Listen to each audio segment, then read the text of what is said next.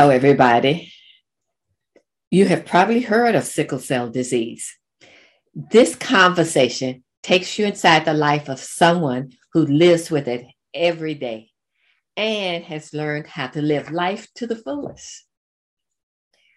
André Marcel Harris was diagnosed with sickle cell anemia in the womb. He has experienced all of the hardships of the disease, including painful crises and many hospitalizations over his 32 years. Yet, he has not let this define him. He is now a MSW PhD student at the University of Houston Graduate College of Social Work, my college, and in the process has garnered numerous awards and accomplishments. You can check this out in his bio. He is now well known in our community as a sickle cell advocate and other kinds of advocacy, as you will find out. I also found out that he is the survivor of male sexual assault, and we will talk about that in our conversation also. Shout out to Dr. Suzanne Pritzker in the college for introducing Andro to me. My interest in sickle cell advocacy is both personal and professional. I have a form of sickle cell disease called SC disease. My sister Judy, whom I've mentioned in many blog posts, also had it. Here's Andre. I am really so pleased that he was willing to share his life with us. Hello, everybody. I am totally pleased to welcome André Marcel Harris here. André is a PhD MSW student at our college, the Graduate College of Social Work at the University of Houston. I met him because he posted a wonderful paper about his experience with sickle cell disease and advocacy for it. Asked a faculty member, do you know Andre? She said, I sure do. And she referred me to Andre, and we've been off and on connecting ever since. Andre has more accomplishments than you would ever think of somebody in their early 30s would have. He's got the PhD MSW. He's on the board of the Sickle Cell Association of Houston. He's done all kinds of advocacy. He's studied in China. Phi Alpha Honor Society, and then Phi Beta Sigma fraternity. Thank you. Okay. And I could go on. So, and in between all of this, he has time actually to serve on the sickle cell board. He recruited me to come to the blood drive that he initiated at the Graduate College of Social Work. The college sponsored it, but it was Andre's labor and love that got it there. So, long way of saying, welcome, Andre. Thank you so much, Dr. Jean. Cool. All right. So let's start off with explaining to people what is sickle cell.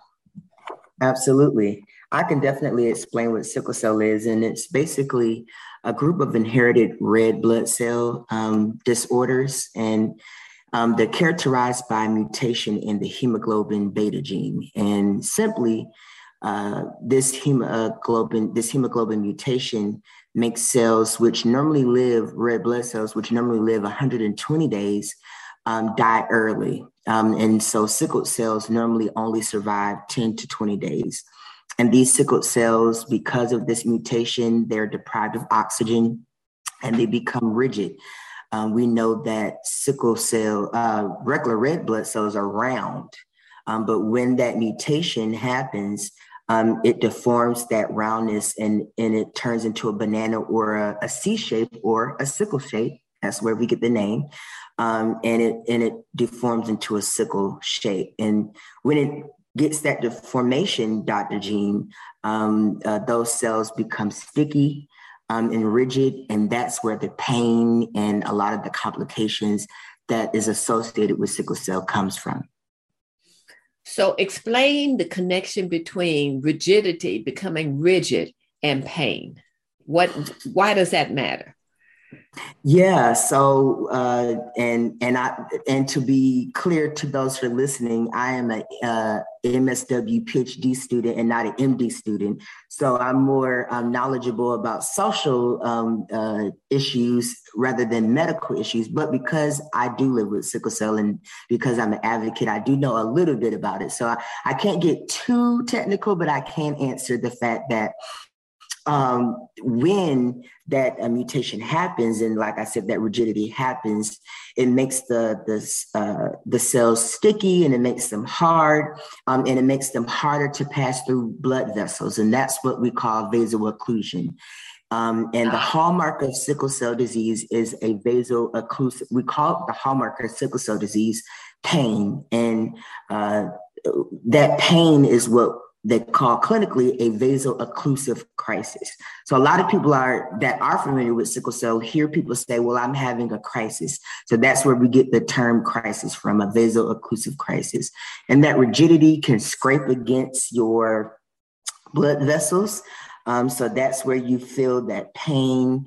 And if you know anything about blood, it's present in every part of our body. So it can infect from head to toe. So sickle cell patients are predisposed to having strokes. I had a stroke, to having issues in the organs, in the lungs, kidneys. So it's a disease that can affect really every part of your body.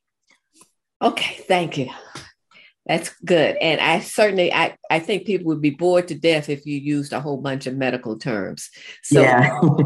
And I would never be able to do it. Well, what you're explaining is perfect. So here's a question I frequently get asked. How do you get it? Yes, so the inheritance of sickle cell disease, and I also get asked this question, Dr. Jean. It's not communicable, it's not contagious, it's not something that you could develop over time. You are born with sickle cell, it is inherited. So a child is born with sickle cell when they receive at least 2 copies of sickle cell genes, one from each parent. So in one of the trainings I've taken, one of the workshops I've been in, this anecdote stuck with me. Think about imagine the fetus going to an imaginary shopping mall or a supermarket, and the baby is, walking down the aisle, and there's stacks of food on each aisle. On the left hand, they pick up one gene and put it in their cart. On the right hand, they pick up one gene and put it in their cart. So just say the left hand side was the mom, the right hand side was the dad. If that child were to grab one copy of the sickle cell trait from both parents, they have a chance of being born with sickle cell disease. And one thing I do want to say, so if both parents, and I won't get too technical, but say if both parents had the trait, sickle cell trait, each pregnancy, there is a chance for that child to inherit sickle cell disease by 25%. And so a lot of people think that it's only that 25% is like over the lifetime of that family's reproductive history. Each pregnancy, they're running the gamut of that child possibly having the disease. But again, I don't want to get too technical. Okay, that was a great explanation. Okay, so in my case, there are you had said it in your introduction, that there are different forms of sickle cell. And the most common one is called the S, which is what is the sickle cell disease is composed of. And it's from Africa.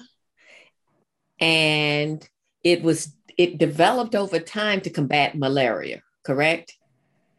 Yes. I will like to preface that there are hundreds, and I did do a hemoglobinopathy counselor course several years ago, but there are hundreds of different hemoglobinopathies. There are hundreds of different categorizations of sickle cell traits. There's SC, there's SE, SD, and there's a lot. And a lot of them are regionally found. But SC is clinically known to be the less severe. than SS. I have type SS, which is clinically called sickle cell sickle cell anemia. And that's clinically called the most severe. Now, I want to preface again, I'm not a doctor, but this is what we're taught. Each person expresses the disease differently, but mostly people who have SS have a more severe manifestation of the disease. That is probably the most rudimentary way I could explain that the difference between SS, which I have, and SC, what other people like you and other people may have. Okay. So my sister and I have SC, and the way we tracked it was my mother had the S and her father had the C. The difference between the S and the C is that the C dies fast. It has 1/6 the shelf life of a normal blood cell,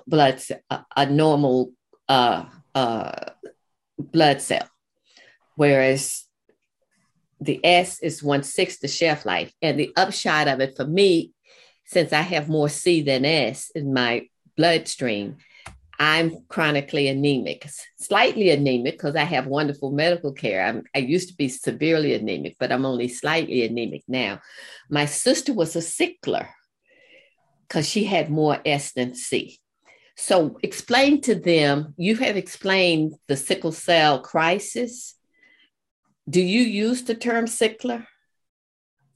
I'm actually glad that you brought that up because in my experience, not only as a patient, but as an advocate, that's been an area of discussion that I can remember. I'm 32. I can remember this being a topic of discussion since I was a child. I personally don't use sickler, but I also don't condemn other people who use that term, because here's how I think about it. We're all different. We're not monoliths. People in different regions, different states, different areas use different terms in different ways. But from my personal experience, the term sickler has been weaponized against me and my community in like emergency room settings and other settings to really criminalize us and characterize sickle cell patients as drug seeking and not really being truthful about our pain and really trying to catastrophize about our pain to get high off narcotics. So there's a lot of social and stigmatized issues around that word personally.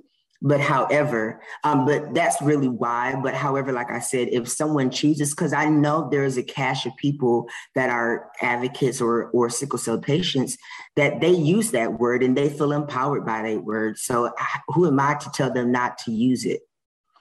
Well, thank you. That was a great explanation. So how would you distinguish between my sister and me? Because she had crises and I didn't. How would you explain that difference? I mean, I've had one, but I didn't have just multiples like she did.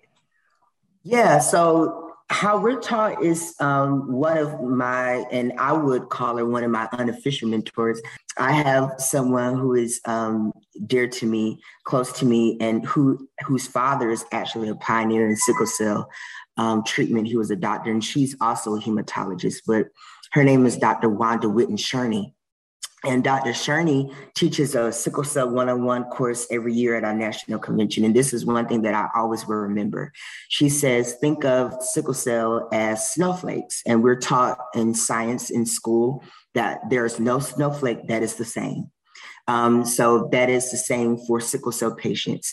Again, I have genotype SS. Someone else who has genotype SS can have a manifestation of the disease that's totally different from my experience, but we still are validated to know that we both have the same disease.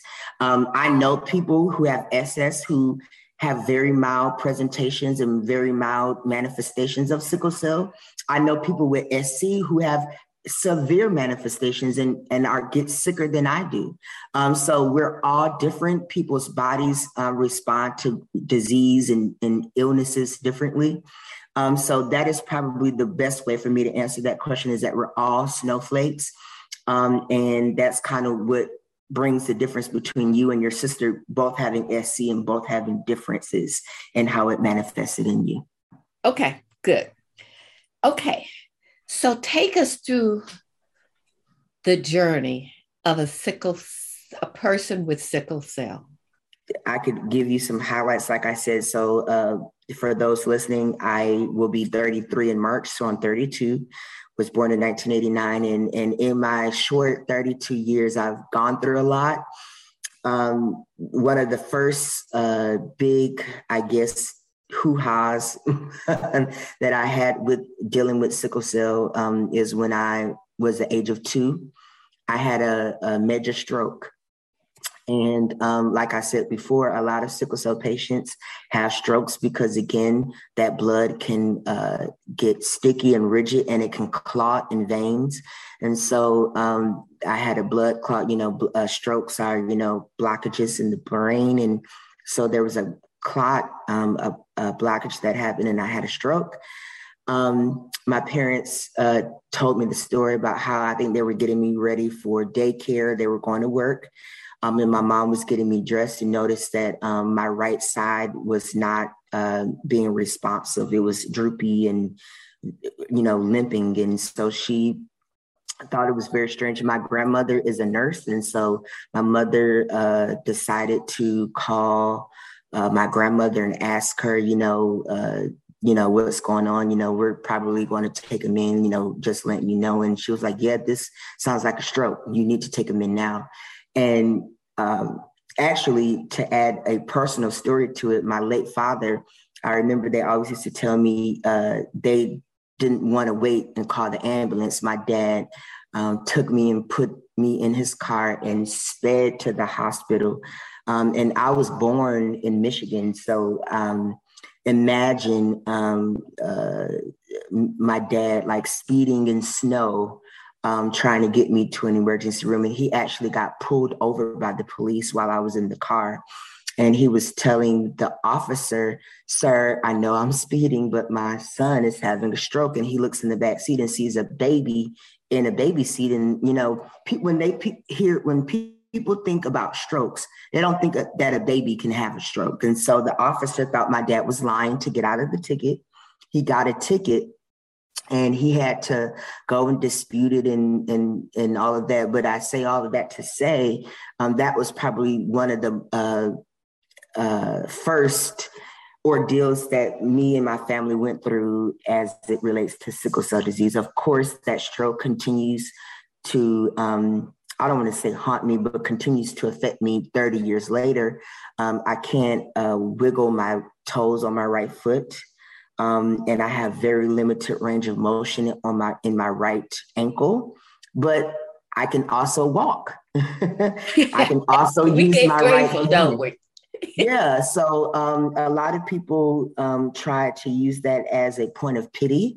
Yes, it did happen to me. I don't want people to think that I'm going to ignore what happened, but and I don't also, what I'm about to say, I don't want this to sound insensitive, but you live, you learn, life moves on, and you continue to find life in every day that I think people that have chronic illnesses like sickle cell learn how to enjoy life, because I don't want to sound morbid. You never know. Even someone who doesn't have a chronic illness, you just never know when your time may come. And so it is imperative to learn how to enjoy life every day. Yes, I agree with that. But so let's go back to when you were 2. Did your parents know you had sickle cell anemia at the time? Yes. And I probably should have said that. I should have started there. But so my grandmother was a RN for like 30 years, I think. She retired as a retired nurse. She's 85 now, of course. But when I was born in the 80s, my grandmother knew that my dad had the trait. My dad knew because she was a nurse. So, she was, big on that type of information. So my dad knew he had the trait. My mother did not. My grandmother knew that she had my grandmother had 5 kids. She knew that she had 2 children with the trait. But if I'm not mistaken, my mom told me that in the 80s in Michigan, when you filed to get a marriage license or something of that nature, that they made you take some type of genetic testing anyway. So they tested me before I was even born. While I was still, being carried by my mother, they were able to find out that I had sickle cell disease. Okay. So they knew, so it wasn't a shock. So when the stroke happened, they were horrified, but at least they were a little forewarned of what could happen. Right. Okay. Right. Yeah. And how many crises or hospitalizations have you had? How have you done? Maybe one day I could try to estimate, but Dr. Jean, if I gave an estimation, I would probably say 250 or more. Wow. I honestly, that may be astronomically too high or astronomically too low. But when I was younger, I remember I used to get sick a lot. And when I mean a lot, I remember there was a time I would sometimes be admitted into the hospital multiple times a month, maybe sometimes 2 or 3 times a month. Okay, well that's a great answer. That brings the thing home. But let's keep going. So you have the disease, you've had the experience of the pain. What happens? I don't know how to say this. Let me just say what happens. When my sister used to have her crises, I had a routine if I went with her to the hospital. The routine was she'd sit in the waiting room in pain. I'd go and beg and plead for the folks to jump her ahead. She didn't have a gunshot, so she wasn't high on the priority list, but sitting up would be hard. And so I'd beg and plead and try to get her to a place where she could at least lie down. So I'd wet towels, heat them up in ask the nurse where's the microwave, heat them in the microwave, put the wet towels on her until they could give her something for the pain. So that was my routine. Did you have anything similar? I honestly didn't have anything like that similar to that, but I will say, I would always make sure that they knew that I was there and that I was having a crisis. So you sometimes would have to wait and wait and wait, right, to be treated and to get a room. Yes. And very quickly, there was a time where I waited about 15 hours, the waiting room, before I was even triaged. Well, before I was even taken back to a room in pain. So yeah, that's a whole book in itself, but. Yes. So let's talk about the narcotic business.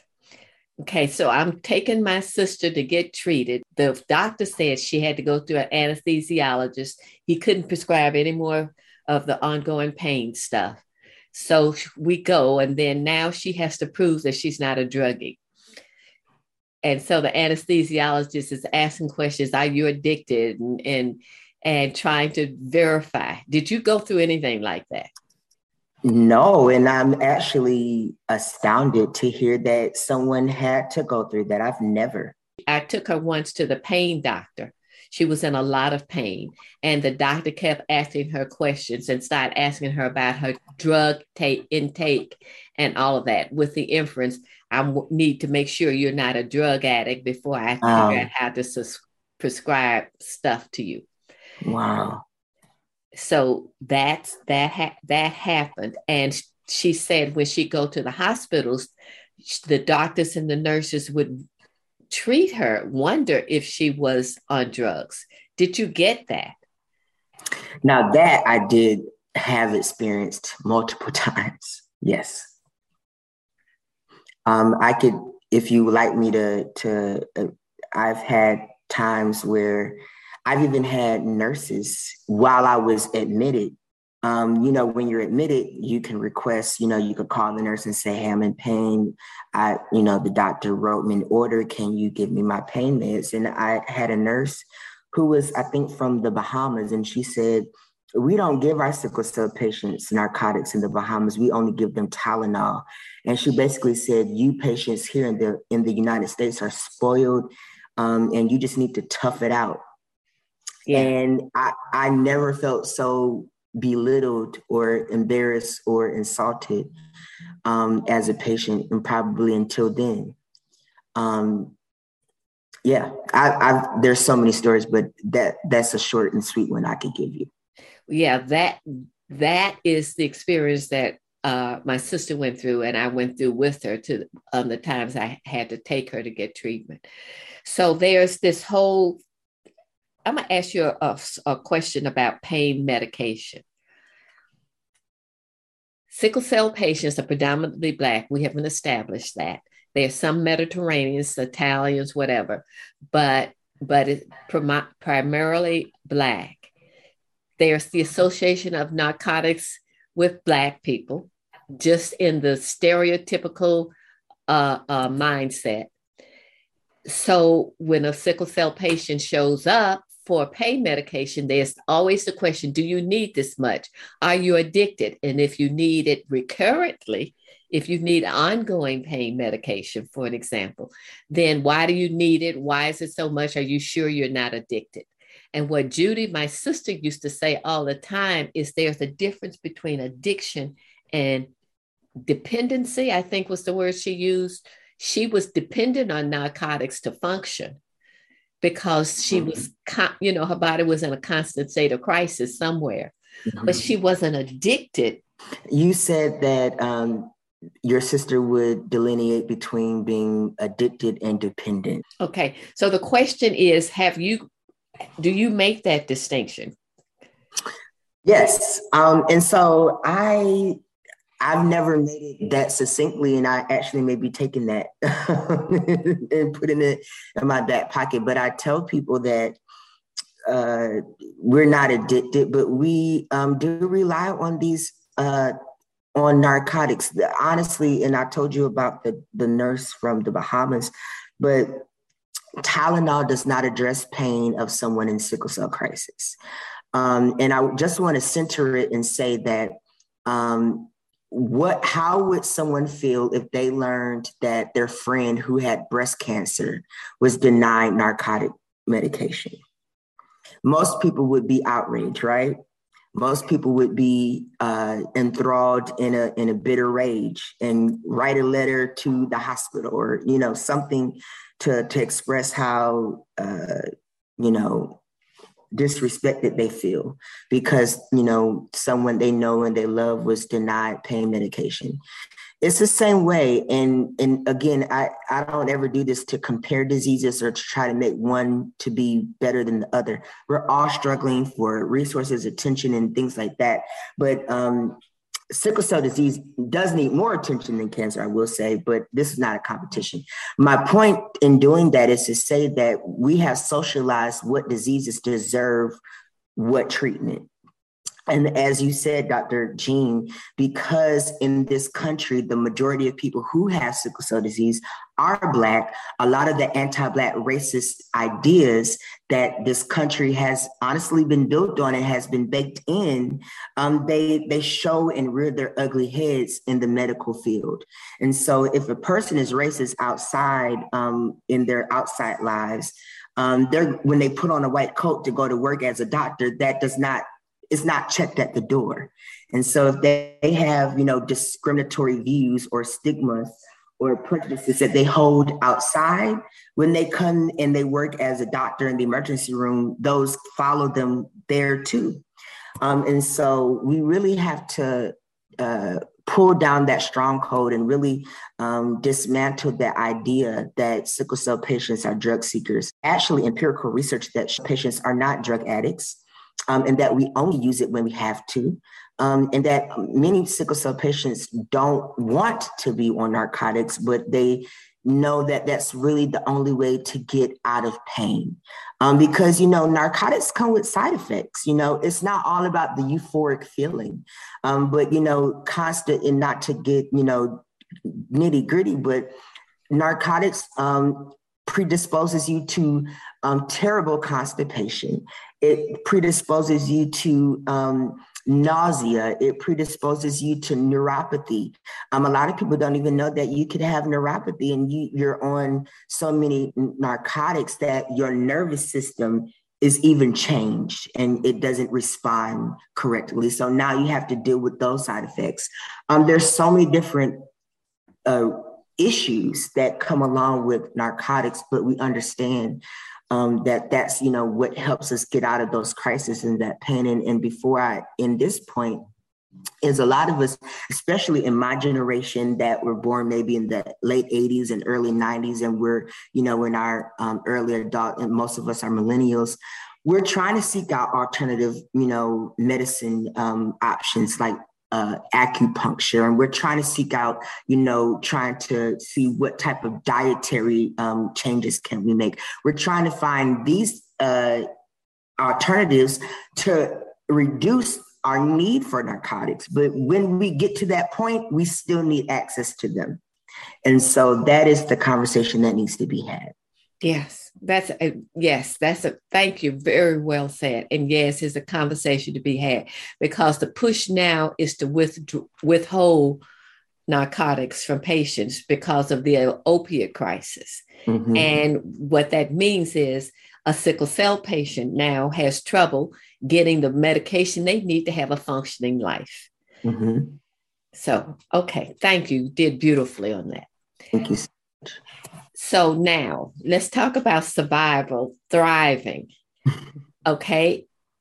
When you and I talked before this, and I looked at your bio, it mentioned that you were working on, it wasn't prevention, advocacy for male victims of sexual abuse. Say something about that, and then we're going to tie it together in terms of survival. Of course. So I am myself a survivor of sexual assault. I was abused by my female babysitter when I was in elementary school. And then also when I got older by a male. And as I said before to you, before we started recording, I believe that it's very imperative to make sure that people are educated and hear that I think in our American society, the way we've been socialized, a lot of people believe that sexual abuse and assault only happens to women. And again, I don't want this to sound like I'm trying to co-opt this space or rob this space, because we definitely understand that women are, survivors, and they have been victims for a long time, and that they, of course, deal with this type of sexual abuse on a daily recurring basis in some spaces. So I don't want to invalidate that, but I do want to elevate the voices of men who may be like me, who had a babysitter or who had a friend in school, or there's so many other scenarios. But the issue is that a lot of men who are victims are terrified to speak up. They may be married, they may have children, and their wives and their child does not know. And I found and I'll promise I'm going to make this short. So there was one day I was watching a Law and Order episode, and this was the topic. And I just felt compelled. I got on Facebook and I said, I'm a survivor of sexual assault. That was really the first time I ever mentioned it publicly. This was maybe 5 or 6, maybe 7 years ago at this point.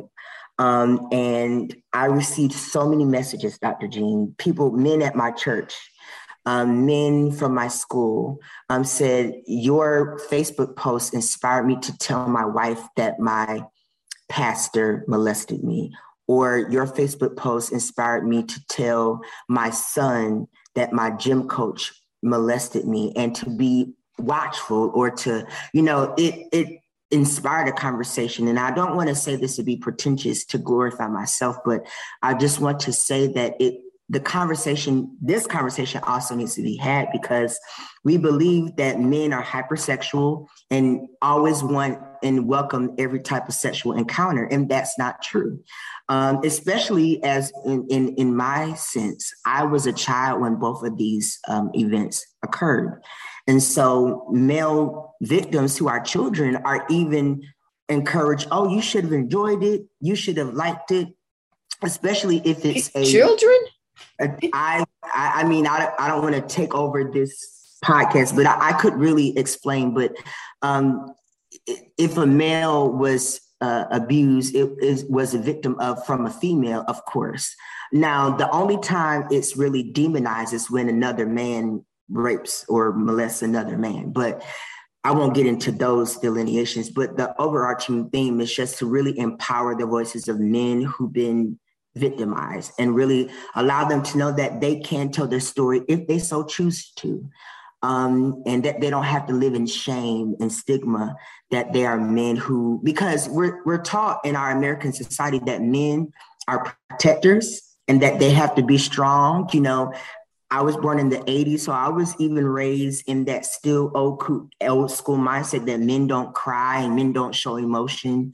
You know, these are things that we are taught, whether inadvertently or advertently, as children. And so we're raised to believe, oh, I'm a man, I can't say anything. And so to put a bow on it, that is really what moved me to be open with it and to get involved. And so since then, I've been involved in that cause off and on. Sickle cell is my primary cause, but I am passionate about this as well.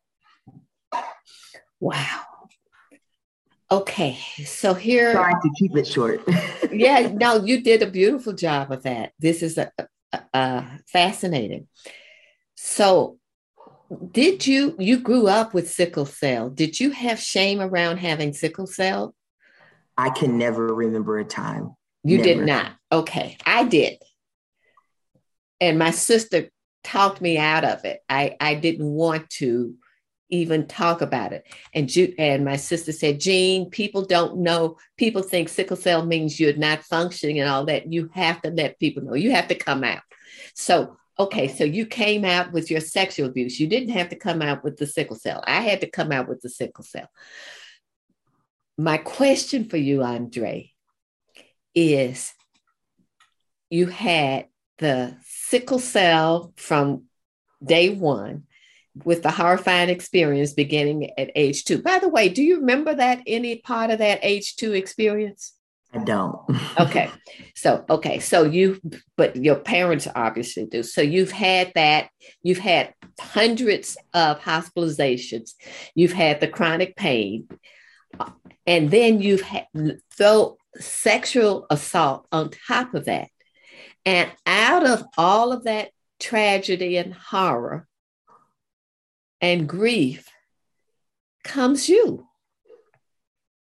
with all of these accolades and accomplishments and things that I mentioned at the beginning of this podcast. So my question to you, without being modest, you said somewhere just now, you were talking about, with all due humility, I want to be humble. I want you to be not modest, because you have been through stuff, and people out there who are looking at what they're going through, I want them to know how you survived and thrived anyway. Yeah. Well, that's a loaded question that could probably turn into a book or a dissertation, some type of exhaustive trilogy series. Give a preview, just a preview. Yeah, I can give a preview and say that,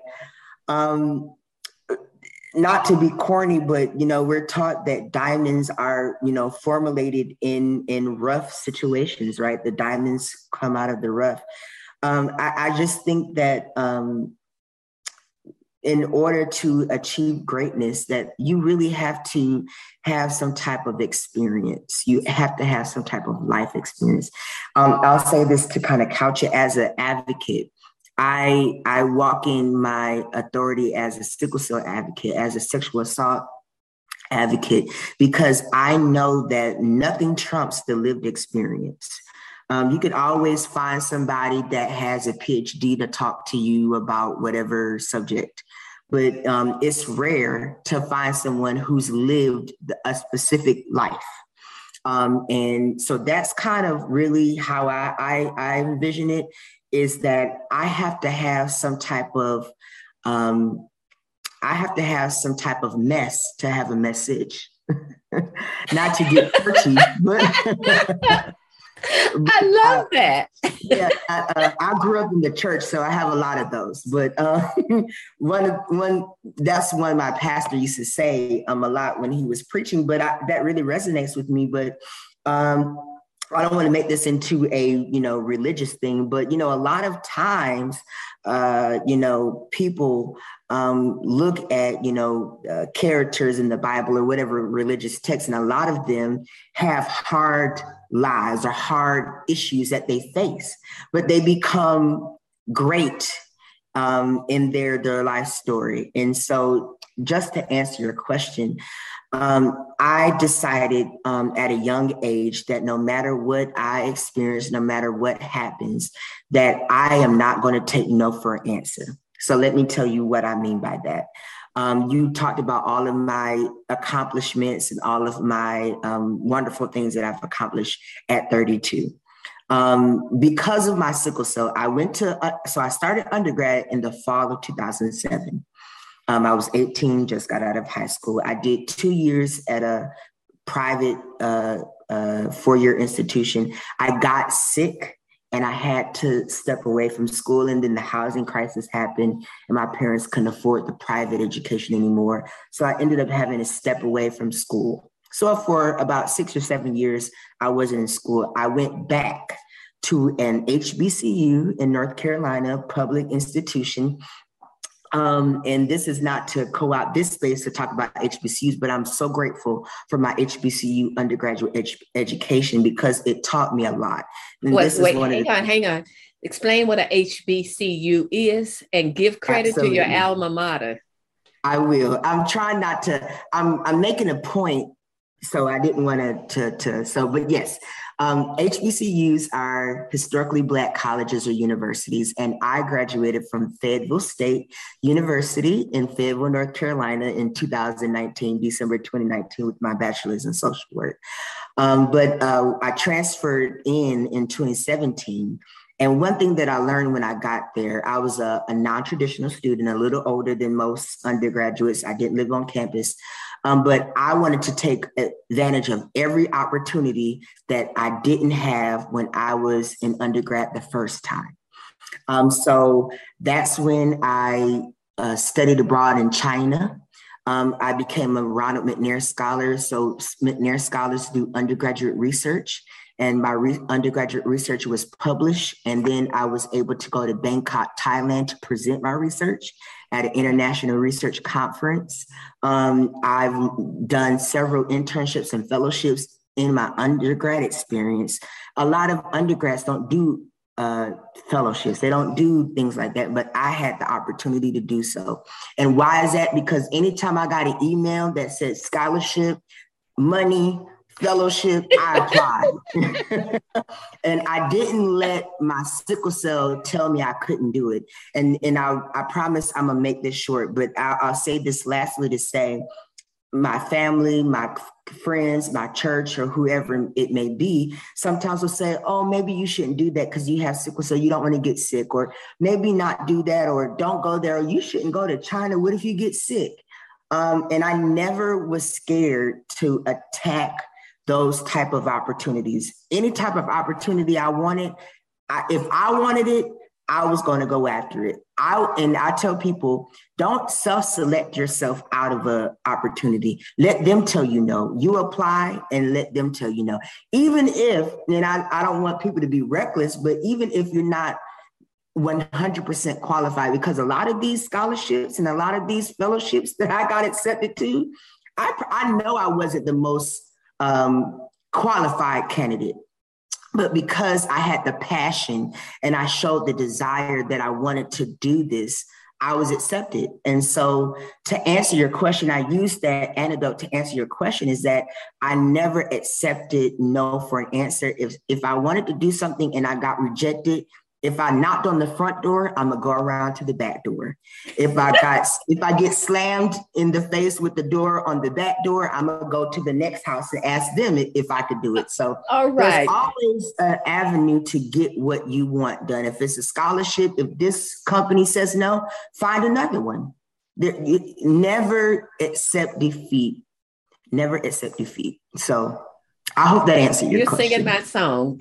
I love it. Okay, so I just want to ask you to modify one thing, okay? You said I might not have been the most qualified. I'm asking you to modify that to say I might have not had the highest test scores, or I may not have had the best grades, or I might not have had the strongest work experience. But were you the most qualified? Absolutely. They accepted you for what you brought to the table. Yes. They chose you over somebody else, maybe with a higher test score, for what you brought to the table. So yes. Okay. Do you agree with that? Okay. So, I agree with that. Okay. So I'm not accepting that you weren't the most qualified. You were, absolutely, which is why you got in. I agree. Okay. Okay. So you have explained your philosophy for surviving. And I will say, you mentioned your parents or your grandmother, somebody might see this. I'm saying right now, hat off to y'all. The army, the church, the mother, the father, the grandmother that's behind this man, hats off to you, because you raised one magnificent person who learned how to not accept no for an answer. So I wanted to say that, and I'm saying that as a parent and a grandparent. Yes. Okay. So let's talk about advocacy. Okay. So we've gotten here. We understand where you came from. We understand what you've endured. Now let's talk about advocacy. People need to understand what it means to advocate. What is it that you're doing to advocate for sickle cell disease? What is it that you're doing to advocate for men who've experienced sexual assault? So talk about the field of advocacy and specifically what you've done. Of course. So I mentioned when I gave that small story that there was a time where I had to leave undergrad. And so I even started working, and I even had to stop working because I would always get sick, right? So there was a time where I was in my parents' house. I had to move back in with my parents. And I didn't have a job. I was collecting unemployment. And I don't want to say I was becoming depressed, but I was getting frustrated because nothing seemed to work out. And I said, well, I have something to offer. I have to do something. There has to be somewhere I could be useful.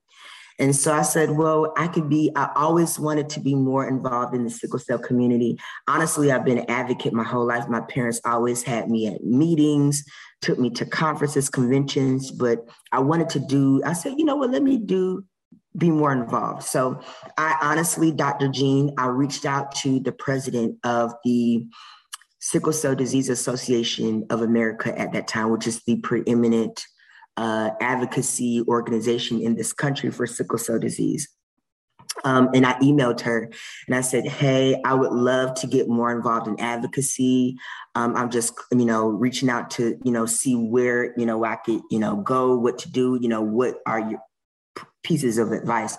And so at that time, they just had won a grant from a funding agency to train advocates. And it's all about divine timing. And I don't mean this from a Christian perspective, but whatever higher calling you ascribe to, I believe in divine providence. And so what are the odds that the time that I emailed her, they just got that grant? So she said, apply. And basically when you apply, you'll get it, right? So I applied to become an advocate. So I was a part of the initial group that were trained as official sickle cell advocates. We were flown to Atlanta. We took part of weekend-long training. And since then, my advocacy has grown. And what happens is pharmaceutical companies reach out to me because I've developed a reputation. I'll tell you about how really quickly, but pharmaceutical companies reach out to me, government agencies reach out to me. I've worked with CDC, NIH, HHS, other government agencies, and divisions within those agencies, and nonprofits and educational. I've done seminars at universities. Just so many different people will reach out to me. And that's how I become an advocate. I love doing seminars. I love doing workshops. I love educating about the social impacts of sickle cell disease. A lot of people don't talk about that. And so here's a point. If you find a niche area as an advocate, you can find a way to really market yourself. If you're talking about everything that everybody else is talking about, nobody's going to seek you out specifically. But if you have a specific niche that you talk about, and everybody knows that when they contact me, I'm going to talk about social determinants of health and health equity and the social impacts of sickle cell disease. So that's kind of what brings my worth to the table.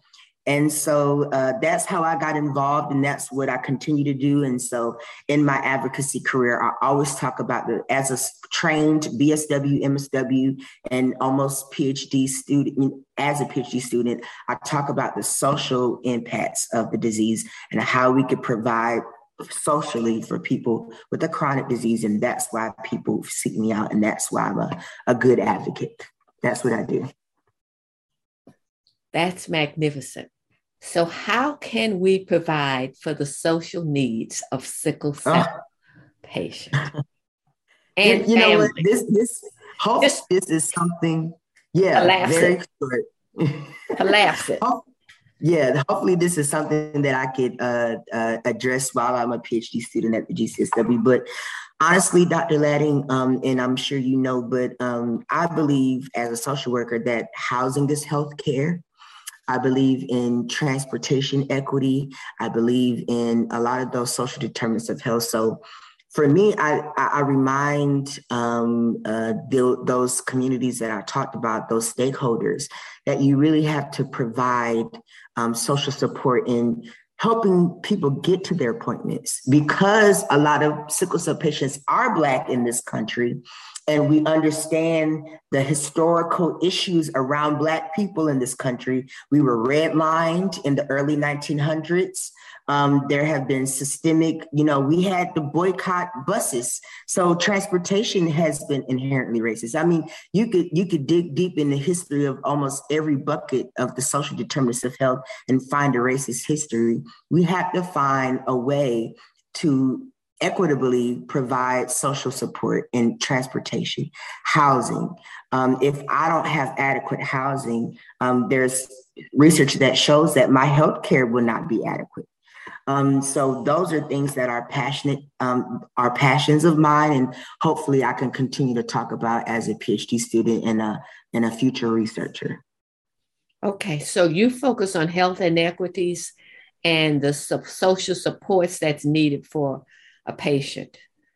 A friend of mine's mother has a number of diseases, a number of things, and the medical plan she's in actually covers her Uber driver to get her to and from appointments. I was blown away. Yes. I said, "You've got to be kidding." He said, "No, that's what they do. They come and get her." He's not in this state. So, the worry that's on him about care of his mother, but he found this provision for her. So that's the same thing. That's what you're talking about. Yes. The extra things to make sure people get the health care they need, the medical care they need. And that's a great example. And I've actually done that before, where I've been in the hospital and they were like, "Oh, we'll call an Uber for you." And I was blown away too. But those are simple ways for people to be able to, because if I don't have that Uber, I may want to come to my doctor's appointment, but I don't have the means.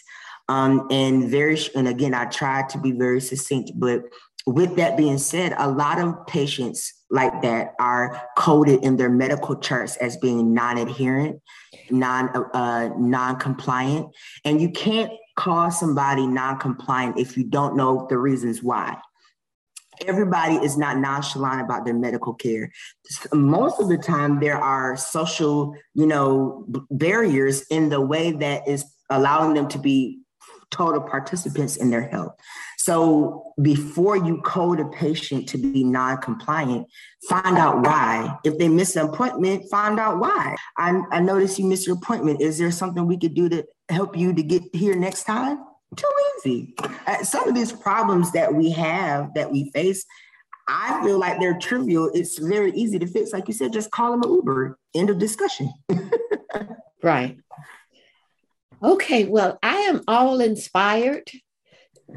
I'm inspired. I really am honored to be here. Thank you. Well, I'm inspired.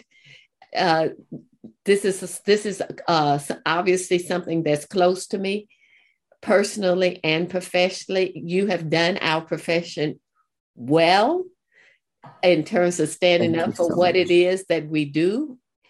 And I just thank you for your time, and I thank you for being here, and a shout out to your parents and your grandmother. I will definitely make sure that they hear that. I shouldn't end it on them. I'll end it on you. Oh, no, it's okay. You stayed with it, and I am so admiring of that. You took mess and used it and converted it into a message that you're delivering very effectively. And I thank you for that. There's so many takeaways in this conversation with André. I'll name just my top 3. First, I hope you gained more information about the terrible effects sickle cell disease can have on a person's body. Sickle cell is poorly understood, so I hope you gained some knowledge about it. Second, I want to note the terrible effects that sickle cell can have on a person's body. Because Black people are stereotyped as drug addicts and sickle cell patients are predominantly Black, just showing up in pain in a medical treatment facility makes a person suspect. I hope you make a mental note of that. This country is rightfully concerned about the opioid crisis. But let's not generalize and make it that all narcotics are bad. Some people need them just to get through the day. Third, André's spirit and thirst for life was just so impressive to me. He is also the survivor of sexual assault, as well as a person living with a chronic illness. Yet, as he said, he's never let that stop him. I can't overstate how impressed I am with his approach to life. He said he just does not accept no for an answer. That's his philosophy. I could have jumped out of my chair when he said that. When I talk with people who want to make a difference in the world, this is one of the first things I emphasize.